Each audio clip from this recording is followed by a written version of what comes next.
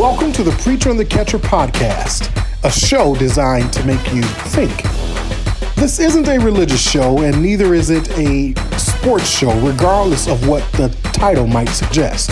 These are real conversations that everyone should be having. No topic is taboo, and every perspective is explored. Now here's another great episode of The Preacher and the Catcher.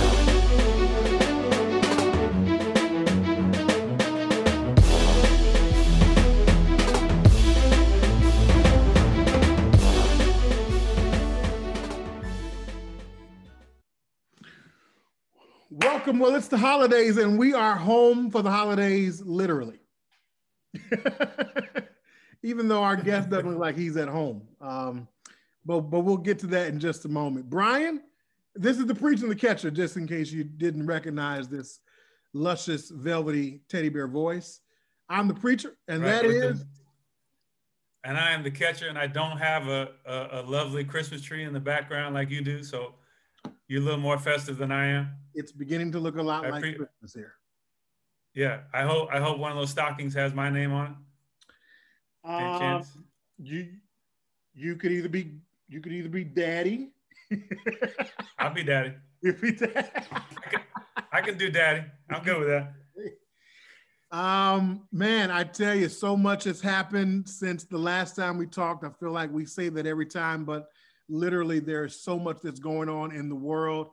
COVID update, just as of today, things are getting worse in the U.S. More than 3,000 people died yesterday from the coronavirus, and almost 107,000 people were hospitalized. Both of those were record numbers. I saw... We will be over 300,000 people dead by the first of the year, which is ridiculous. But just the reason why we try to keep the upbeat on this show, because if we stay in that space too much longer, it gets depressing. But we got to acknowledge it, got to know what's going on. You have to. I saw a post today that I thought was interesting, just to, kind of help keep things in perspective. And it talked about the deadliest days in American history. Number one, the Galveston hurricane, 8,000 people died in a day.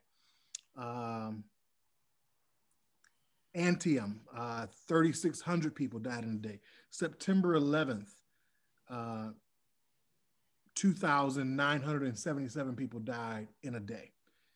Then number four, this is going in order. Number four, last Thursday. Number five, last Wednesday. I mean, if you're not careful, you will, just like I did. And it's not a laughing matter, so forgive me if I offended anyone, just for the light chuckle there, but just how they put it. Last Thursday, 2861. Last Wednesday, 2762. Last Tuesday, 2461. Last Friday, 2439. And then number 8 was Pearl Harbor at 2403. Right. And so certainly, and just so we date this, we still have a leader in the White House that is talking about his election and has zero to say about the virus, leading this effort to try to get it stopped or anything. And this is how we've been functioning for the last year. So just to annotate that, we're in a bad place. Yeah, I mean, it's lame duck in every sense of the word. I mean, during this, and I mean, you really can't say it because you're right. It has been that way for longer than his post losing re-election efforts. But one thing that we can certainly say is that brighter days are ahead, and we are optimistically hopeful for the next administration to be able to do some things, kind of get this under control. But on the horizon, basketball, the NBA preseason starts tomorrow night. And let me just tell you something. Though there will not be any fans in the Staples Center this year, at least until further notice, per Jeannie Buss, one of the greatest owners in our sport. We are thankful for Lady Buss and, the world champion Lady Buss. I just feel so good about us going into this next season and our repeat efforts. LeBron James, signed another contract extension, $85 million or something like that. Anthony Davis. I mean, you know, we talked about it last week. I won't bore you with the details again this week. Thank you. But one thing we will say is that I'm going to continue to champion this cause for Rob Pelinka to win GM of the Year. I'm good with that. I don't think I have any. I think even Magic Johnson would sign off on such a statement. I mean, he's just done a great job. He's done a great job. So I'm good with that. Let's bring your guest in the conversation so he can chime in and tell you how bad it is that you've been a Laker fan for all of 2 years. Well, and now all of a sudden you're singing the praise of Jeannie Buss every day. Listen, now see, if you know my story, you know that's not true. But we won't belabor the point there. Ladies and gentlemen, I want to present to some and introduce to others one of my very, very, very dear friends. He has an eye like nobody's business. I am telling you, in the world of photographers, being able, like, he is the essence of the phrase that a picture can say 1,000 words. David Johnson and David Johnson Photography, his creative approach to the projects that he works on is just unparalleled. I mean, when I get serious clients and I'm able to afford him, I bring him in and he does some amazing work. And he even has just come in on GP because he loves me just that much, and has done and has captured some of the moments that we've done here in Detroit. But I want to introduce to you the founder of the True Chicago, soon to be national movement. And he's going to tell us more about it. Ladies and gentlemen, David Johnson, and the crowd goes wild. Wild. Big crowd. Thank you for having me on today, guys. Hey, man, thank you for coming on. And man, Corona has been good to your hair. Hey, you know. I wish, I'm trying, but it only goes so far. Brian has stopped trying. Right. Oh, man. No, I appreciate it, and I would have to agree that I don't think it's hard for me to jump on that Laker full-on bandwagon. Well, you don't have to. Thank you for pointing out the obvious. Thank you. Listen, what's always a very big implication for me, for any teams, you know, for me, I'm mainly focused on basketball and football, but any teams where someone invokes the word we, like when you attach, because we, you know what I'm saying? We is not just me. We is like my family, my wife, my children, we. And so the we's that I attach myself to, it's like, I feel like you have to be very careful, because LeBron has been a we with dang near every team in the country. So, that's your boy talking about you too. Your boy's for calling you out. Basketball. I like it. How many time zones? He's covered all the time zones. Like, I'm just saying, like his kid's circadian rhythm is off because of how many teams he's been on. I'm sorry. Right. Now he's trying to be like Kobe, giving his number to his teammate, and now he's gonna come up with a new number. You know, so can he be original one time and do his own thing? I'm sorry. I invited the wrong David Johnson. I meant to get Pastor David Johnson from Kingdom Covenant Church here in Detroit. He was going to be the guest. Or David Johnson from Mercury Sound. I do know a lot of David Johnsons. Here's the thing. I'm a diehard. At the end of the day, it's Jordan, and I know we agree on that. Absolutely. But here's the thing. It's like LeBron said himself, like when he was asked about Jordan, he's chasing the ghosts, you know? And I feel like on the one hand, I really respect it, but I've always been a team fan more than I've been a player fan. And so I can't just, I respect LeBron and like, you know, it's like the Kobe thing. Like I hated Kobe and then he died and I cried like a baby, you know? I mean, listen. And I would do the same if anything ever happened to LeBron, I would be a mess. Like I don't believe you. I don't believe you. Moving on. Hey, David, I got just to kind of get us warmed up here. Yeah. Google just released their top trending searches for 2020. Okay. Do you know what in the category of news? Can you name one of the top three? One of the top three. Top searches in Google? In the category of news. Either you, matter of fact, let me do this as a game just to get us warmed up. Johnson versus Johnson. So Brian, you don't know this. Dave, you don't know this. All right. In the category of news, can either one of you give me one of the top three Google searches for 2020? Corona. David Johnson? Give me something other than coronavirus. Man. 3 seconds. Yeah. Home cooking. All right. Brian Johnson, you win that round. Number one was election results. Number two was coronavirus. Number three was the stimulus check. I was going to say stimulus. That's the first thing I was going to say. And then I was like, oh, no, that's kind of great. All right. So then with regards to people, can top three Google searches for people in 2020? Brian, since you won the last round, we'll go with you first. For people, top Google searches for people. Joe Biden. David? Well, you can't even beat that because he was the number one search person in 2020. Joe Biden, Kim Jong-un, and Kamala Harris. Kim Jong-un? Yeah, he was number two. Yep. All right, David. I'm gonna throw this to you for you to go around. Category is TV shows. Top three TV show searches on Google for 2020. Okay. One of the three. Last Dance. Brian.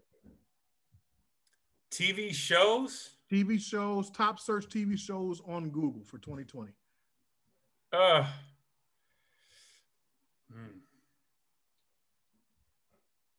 3, 2, 1. Got anything? I can't even think of one. All right. No, nothing. Number one is Tiger King. Number two was Cobra Kai. And number three was Ozark. Oh my goodness. Who looks up those? Who looks up Google for TV shows? A lot of people. Hey, this category is how to make. What we're giving how to make, like make it, do it yourself. Okay. How to make. David Johnson, you first. Give me one of the top three. How to make 2020.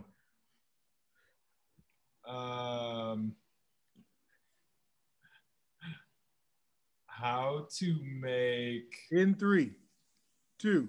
Cocktails. Brian Johnson. Very nice. Very nice. How to make bookshelves. Oh, you guys are off. Popular choice. No, number one, hand sanitizer. Number two. Yeah. Number two, a face mask with fabric. And number three, whipped coffee. Whoa. Yeah. Okay. Let me just give you. Let's do one more. Top Google search in 2020 for where is. Brian, I'll go with you first. 5. Where is 3, 2, 1. Angola. And David Johnson. 5. Polling place or outdoor dining? I mean, you just go to Google and say, where is fill in the blank. I know. I just said polling place. Oh, polling place. Okay. Both of you are wrong. That's number one answer. Number one answer. Where is my stimulus money? Number two answer, where is my refund? Number three answer is, where is Kansas City? Yeah. This was a big money year. People want to know, where is my money? Show I me guess the so. money. David Johnson, we got you here. You are Yeah. not only a photographer extraordinaire, you do some amazing projects. I love the work that you do globally, but I also love the work that you do right there in the city of Chicago. We're going to pivot to True Chicago in a minute, but I want to, but I want you to talk to me about some of the cool things that you're doing for some of the organizations right there in Chicago. I mean, I've heard of them. I've heard of some of them from you, but go ahead and talk to us about some of the recent things. You were doing something this past summer for Black-owned restaurants. Yeah. So I got a call from an ad agency here in the city interested in doing a project called One Chicago. And the whole idea was to help one of the, I signed an NDA, so I can only tell you so much about this until it comes out. Oh, it's not even out yet. I'm sorry. Okay. Yeah, no. There's a few projects that we could talk about, but this one in particular, it was connected to the tourism arm of Chicago. So all of Chicago and all of, most metropolitan areas have a tourism arm. And so basically when you come to Chicago, you would look up this website or go onto this Instagram page, and you could find out where to go eat, where to go see a show, where to go, do something fun, whatever. And they were interested in raising the representation and the awareness of Black and Brown owned businesses. And so I had gotten that call about, taking pictures of some of those organizations and some of those restaurants. And interesting thing is when I went on to the website to look at, the places already represented, there were none. They were basically, if you're familiar with Chicago, it's a very segregated city. And so most of the Black and Brown owned communities are on the south and west sides of Chicago. And the main highway artery that comes into Chicago is the 290 Expressway. So everything south of the 290 Expressway had no representation. And so this whole project was about photographing and putting on the map, quite literally, some of these restaurants and organizations. You know, what's really amazing about that is, because I even think about here in Detroit, when I look at, different restaurant review sites like Yelp or just other places like that, a lot of the photographs don't really tell the true story of the delicious experiences from a food perspective that you would even, have at these restaurants. I mean, most of them are kind of curated by the restaurant patrons, who don't necessarily give the best representation of the food. But it's always good to be able to have the restaurant owner, portrayed in a way where it gives them the best light. I'm getting a phone call from Steve Andre. So if he's in that office with you, tell him I'm on a podcast with you right now. And I can't answer the phone. But no, that's great, man. So True Chicago, if we can pivot to True Chicago, talk to us about True Chicago and what True Chicago is and what it's doing. Yeah. So, I mean, at the end of the day, True Chicago started because I wanted to figure out how we could make a space where young creatives and young artists could not only find education and mentorship, but a chance to take that next step in their creative career, or get the chance to even start a creative career in the first place. When we started out, it was primarily around 20 to 35 was the age range that we were servicing. And now in the last year, that's moved to a target range of 15 to 25. When I first started as a photographer, I was probably about 23 years old when I first started, and I had a a creative director who worked for Motorola at the time, who basically just saw some of the, you know, photos that I had taken, you know, when I was between classes at college and stuff. And he gave me a chance. He put me on like an actual photo shoot just because he thought I had the ability to have success. I didn't even know what he was putting me on for, but that one job wound up turning into about a 1.5-year campaign that I did with Motorola.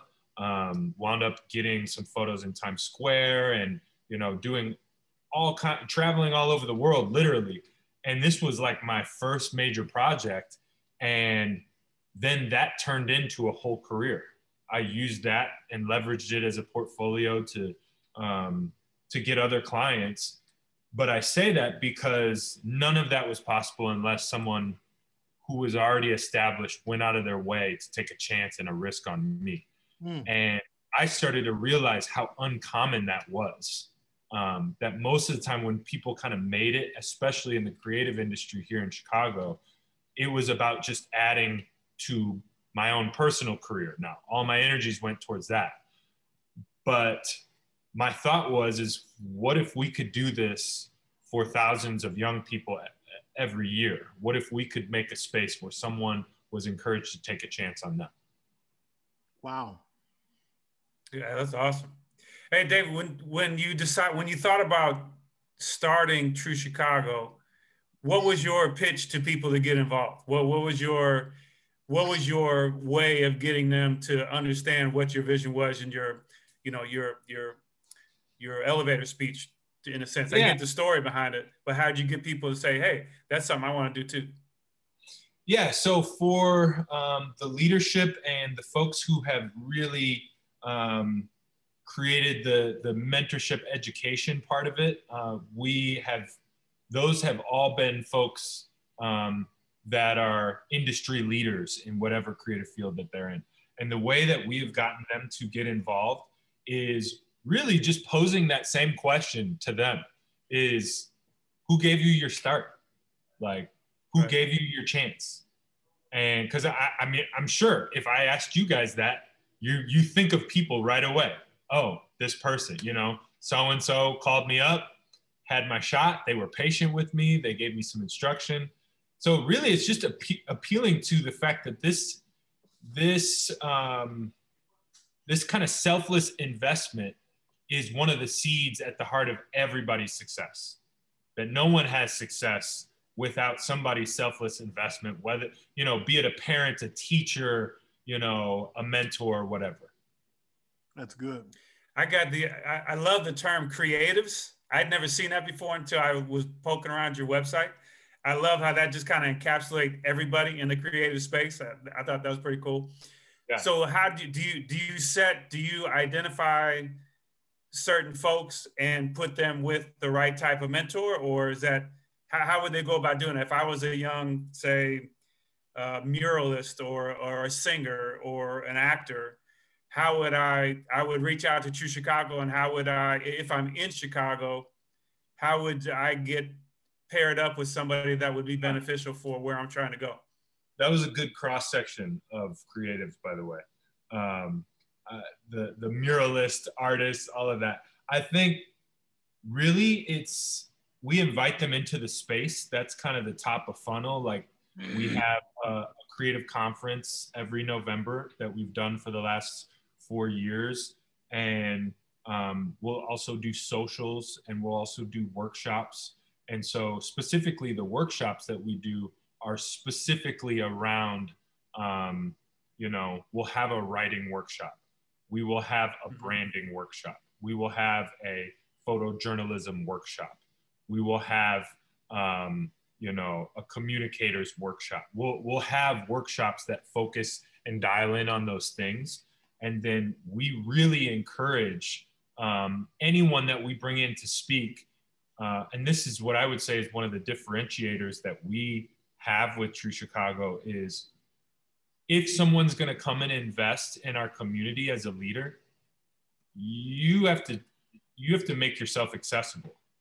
Access is a huge thing for us. Like, we want you to be able to access You know, there's no, when we bring in someone for a conference, we're not putting them on stage and then just sweeping them to the green room. Mm-hmm. They have to stand in the lobby and talk to people. You know, they have to do a Q&A session. They have to be willing. So from that sort of mentality and that culture, what's happened is young people have started to get portfolio reviews in major ad agencies. We had a girl who came to volunteer at one of our conferences who was a sophomore exchange student from Guatemala. And she came, she's a design student, and she was wondering like, hey, I would love to be able to show my book. She asked me, and I'm like, well, I'm not a designer, but come out to this conference. She comes to the conference, meets a senior art designer from Leo Burnett, the largest ad agency in the world, and got invited just from sticking around to ask questions, got invited to show her book to that senior art agent. So really, that's the kind of space that we're inviting young people into. You know, David, awesome. I love it. I absolutely love it because you are,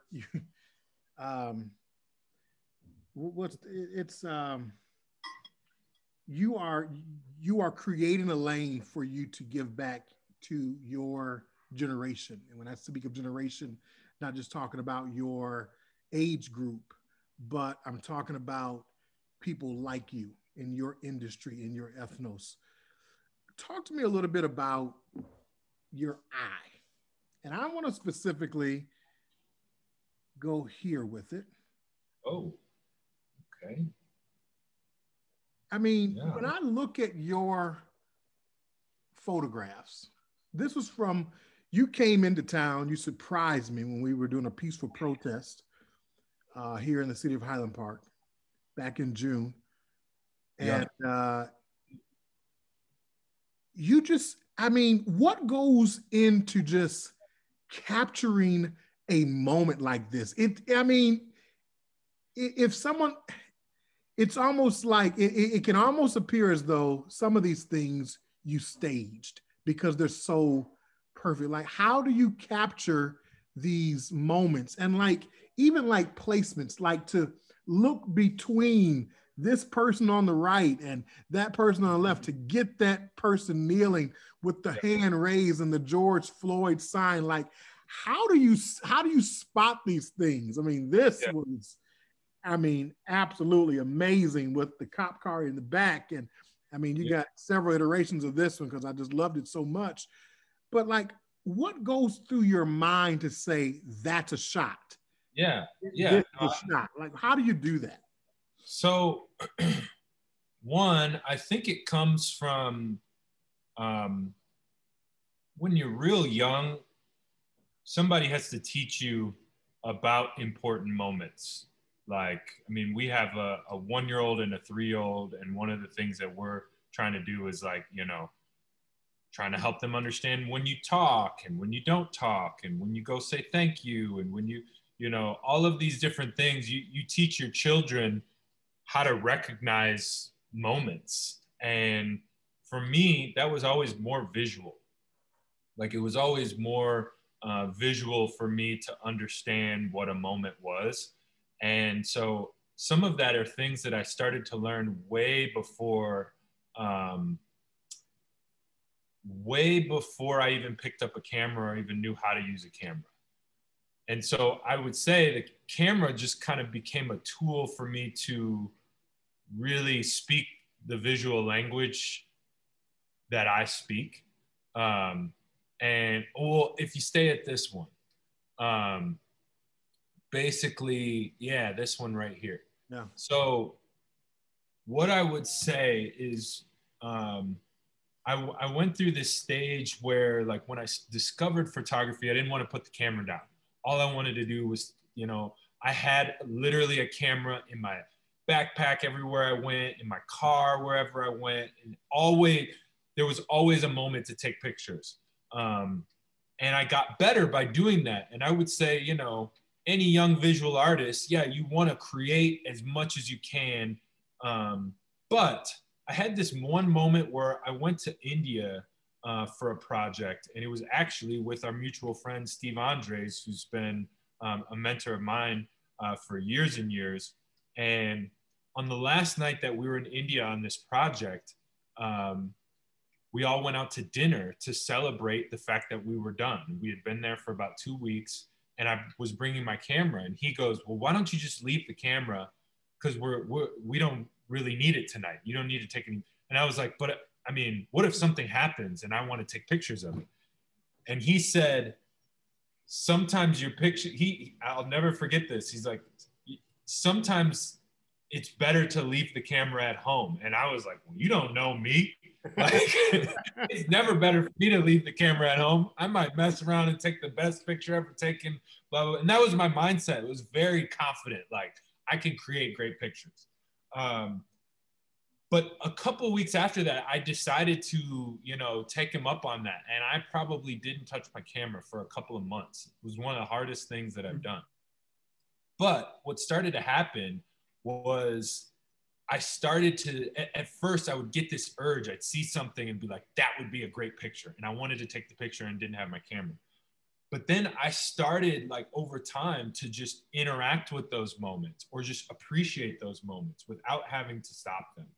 And what I realized was my appreciation and ability to recognize and my sensitivity level to these moments that mattered the most was increasing. And so when I did pick up the camera again, all it was pressing the button when I felt that feeling of, whoa, there's a moment. And here's the thing. I mean, people are the thing for me that create the most meaningful moments. And so I had another mentor that said, people are books with skin on. And so when you think of that, every person is like a walking book. And so this particular picture, was his name Jefferson? Yes. Yeah, Brother Jefferson. Yeah.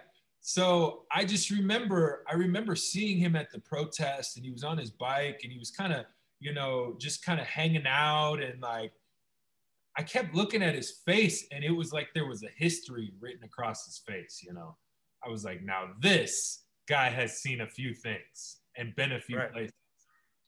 And he's an amazing guy. Yeah. And so for me, it's like, sometimes that's something that will just jump out at you.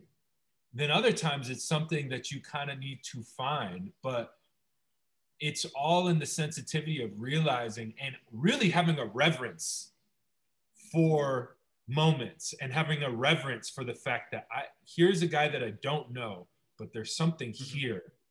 And I want to figure out how to communicate to the people that didn't get to see him that there's something there. Does that make sense? It makes all the sense in the world. I'm sorry. Let me ask a question. So, per Steve Andrews' suggestion to leave the camera alone or leave it down that time, was he also speaking to you as far as saying participate in the moment instead of documenting it? Yeah. Was he trying to encourage you to get there too? On me because he wanted to just have me at dinner to laugh, hang out, joke around, enjoy the time, conversation. But for me, I was like, okay, how can I add to my portfolio? Yeah. Because I think that's the danger a lot of times, especially with visual artists. There's this sense of like, almost like hunters, almost like I need another kill that I can take back and add to my collection. You know what I mean? That I can put on my wall. I think even to that same point, Brian, it's kind of where I was heading, but on the flip side of it, it's almost like when you take away something else gets a higher level of sensitivity. So yeah, good point. One thing that I have learned I remember talking with a friend of mine who had a blind mother, and he talked about because she could not see, her hearing was impeccable. Oh, yeah. Because her hearing became that much more in tune with surroundings to more or less compensate for what she lost by her inability to see.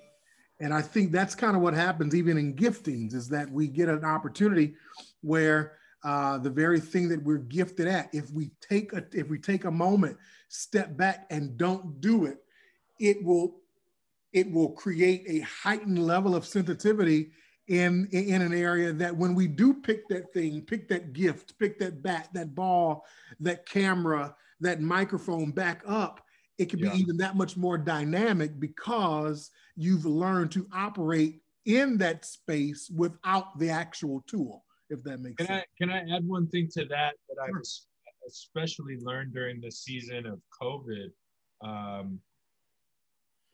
One of the photographers that I really look up to, his name is Platon, and that's not to be confused with the bike Peloton, but Platon, he talks about stillness and the importance of stillness. If you are still within a place, it will reveal itself to you, basically. So it's different than if you were to, go to a park and run around the park and, talk to people at the park, than if you were to sit on one bench and just all of a sudden watch the faces of the people and watch the shape of the tree and watch the colors, and all of a sudden things start to reveal themselves to you in a way that you wouldn't have seen. And that's one of the things I've really been learning during the season is what does stillness bring out of a moment rather than me trying to conjure something up in a moment. That's good. That's good. So, you're doing these great things all over the world, different companies. I won't go into naming them all, but I mean, you're doing some impressive things. And then the philanthropic piece with True Chicago. How has this pandemic impacted your work? And, this is how you feed that beautiful wife and those two beautiful children of yours. I mean, how has the global state of coronavirus impacted the work that you do? Yeah, well, I mean, I feel like that's the $1 million question for everybody. I think it's kind of cycles where it almost starts as like I think there's, I simplified it. I said there's two kinds of people as far as quarantine and COVID is concerned. There was the person who attacked the moment and, as stuff started to happen, like trying to react and trying to see, new ways to create and new ways to work. And then there was the person that kind of went into hibernation and was like, I'm not doing it. Don't call me. I'm not helping. Don't cough, And I would say at first I was the first person like trying to run around, see what I could do. But then I hit a wall, and that wall was the realization that I had basically been looking at the beginning of 2020 as probably the best year I was ever going into, I mean financially. And then within the matter of a month, all of that disappeared. Like shoot after shoot, project after project just canceled. And when I talk about hitting the wall, it was very much the realization that I was like, whoa, I am going to have to make that call to my mortgage lender and say, yeah, I'm going to need a month. I'm going to need 2 months or whatever, because cash flow got crunched like overnight and reserves got, depleted like very quickly, and in a way where, I realized I was going to need to go beyond just what I could do, basically. So I think that for me, that turned into something where I started getting a little bit innovative and started to think about, how can I re-engage my clients? So my biggest client for the last 4 years has been Microsoft. And I had 2 major shoots scheduled with them, and they just disappeared overnight with all of the other cancellations. And so we just started to like figure out how else can we work together. And so we came up with shooting, you know, in studio spaces where instead of shooting, if we had a group shot, instead of shooting all 5 people at the same time, we would shoot one person at a time and then like use mannequins and a green screen to stay socially distanced. So it was like all kinds of like new ways of approaching things to still be able to work. So I would say it's still been a really difficult year, but if you were to ask me today, I feel like it's going in a good direction. You know, you got to learn how to be creative, even in creative spaces. I don't think a lot of people really realize that, you know, creativity is a gift, but you have to be creative with your creativity, because, you know, you can't just rely on the creative ideas of yesterday. You have to maintain that edge of being, you know, as a line from Ford, the Ford brand, forward thinking in everything that you do in this day and age, because everything is changing, and it's changing every day. Yeah. Everything is changing, and it's changing every day. And so it certainly is incumbent upon people like yourself, but all of us, to kind of really think on our toes and be very, very nimble with our skill set, with our approach, with our minds and how we think about things. You know, this is the time to really kind of hone in on that particular tool. Well, this has been great. Brian, you got anything else from your side, man? No, I'm good. I like to keep picking on you with the Lakers and all that, but I think we did that pretty good. But no, yes. We appreciate Dave coming on and telling us about True Chicago. And I lived in Chicago with my wife for 10 years before we moved to Detroit, so well versed on the area. We were on the where were we? We were right down by University of Illinois, Chicago. Wow. My wife is in medical school at University of Illinois, Chicago at the hospital down there. So we were at Harrison and Ashland, right down there. Yeah. And west side there. Yeah. We used to live up by Wrigley too, off of Addison. But yeah, Chicago's a great place, great restaurants, the water and the beach and all that. Being a California kid growing up in the Bay Area, I got to have water around me if I can make that happen. So Chicago is great for us. But we appreciate you being on. Yeah. So David, one last thing. Is there any thoughts about duplicating the efforts of True Chicago in other creative metropolitan cities?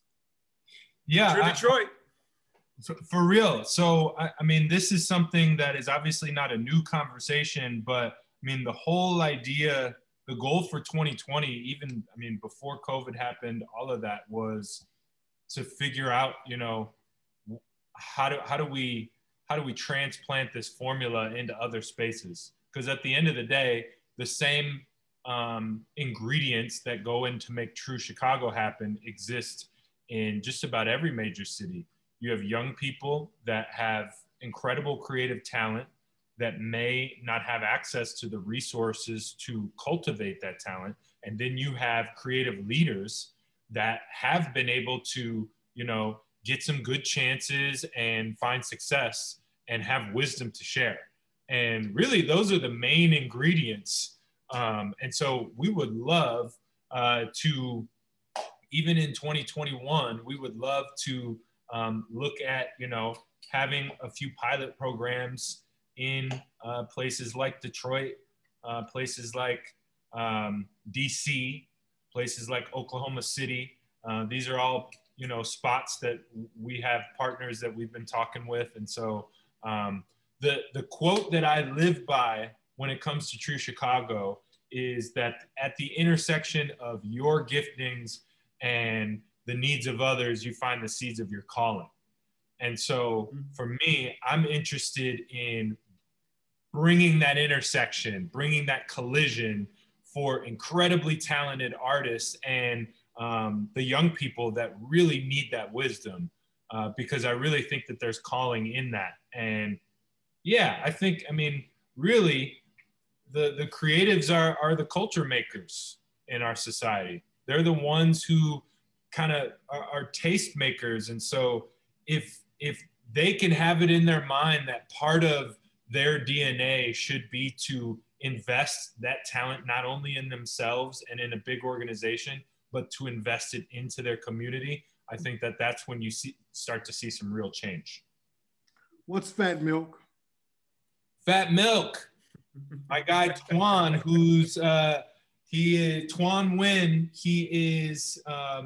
He's actually the senior art designer that I was telling you about from Leo Burnett. And he is also the artistic director for True Chicago. And he started a Vietnamese coffee company from his uncle's coffee farm in Vietnam. So Fat Milk, go check him out on IG. It's incredible, tastes incredible here in Chicago. Wow. I mean, everybody you know has a story, David. Everybody we all know has a story. You know what I need help with? I need help with somebody helping me find my story so I can tell it. So that people like you, when you talk about me, you got something to say. Hey man, love you. Thank you for being on The Preacher and the Catcher. And we appreciate you stopping by, man. Thanks for filling us in on all things David Johnson photography and True Chicago. I'm sure some more great things to come for you. I will say, go check this out at truechicago.co. That's on IG, and truechicago.co is the website. And then for me, you could just find me DW Johnson photo on IG. Awesome, man. Thank you, David. Sounds great. Appreciate you, man. Hey, listeners, thank you all so very much for being with another episode of The Preacher and the Catcher. It's always a joy for us to come to you with interesting people, profiles, and positions. And we hope that we don't make you mad by some of the things that we say. But it's always good. It's always good for us to have engaging conversations that we can always walk away a little bit more smarter, a little bit more wiser, a little bit more empathetic and understanding about somebody else's point of view. Today wasn't necessarily those conversations, aside from the fact that Brian has a long way to go in that because he does not respect the Los Angeles Lakers. But we are going to still pray for him and that he will come into the knowledge of the truth. Brian, it's always a joy to be with you, man. It's always a joy to be with you. Thanks for checking us out. Good to be with you. Thanks, everybody. Thank you.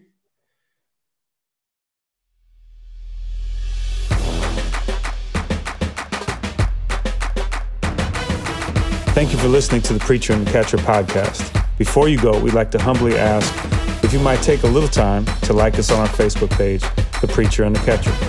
We would also appreciate it if you might offer a positive review on iTunes or wherever you receive your podcast. If you would like to send us a message, you can use our email address, which is contact@thepreacherandthecatcher.com. If you would prefer to send a tweet, you can find us on Twitter with @PreacherCatcher. Lastly, we would like to thank our musical director, D. Duran Goff, and our producer, Drew Michael, and Branch Creative Studios. It has been an honor to have you here with us. We hope you come back for another one of our podcasts soon.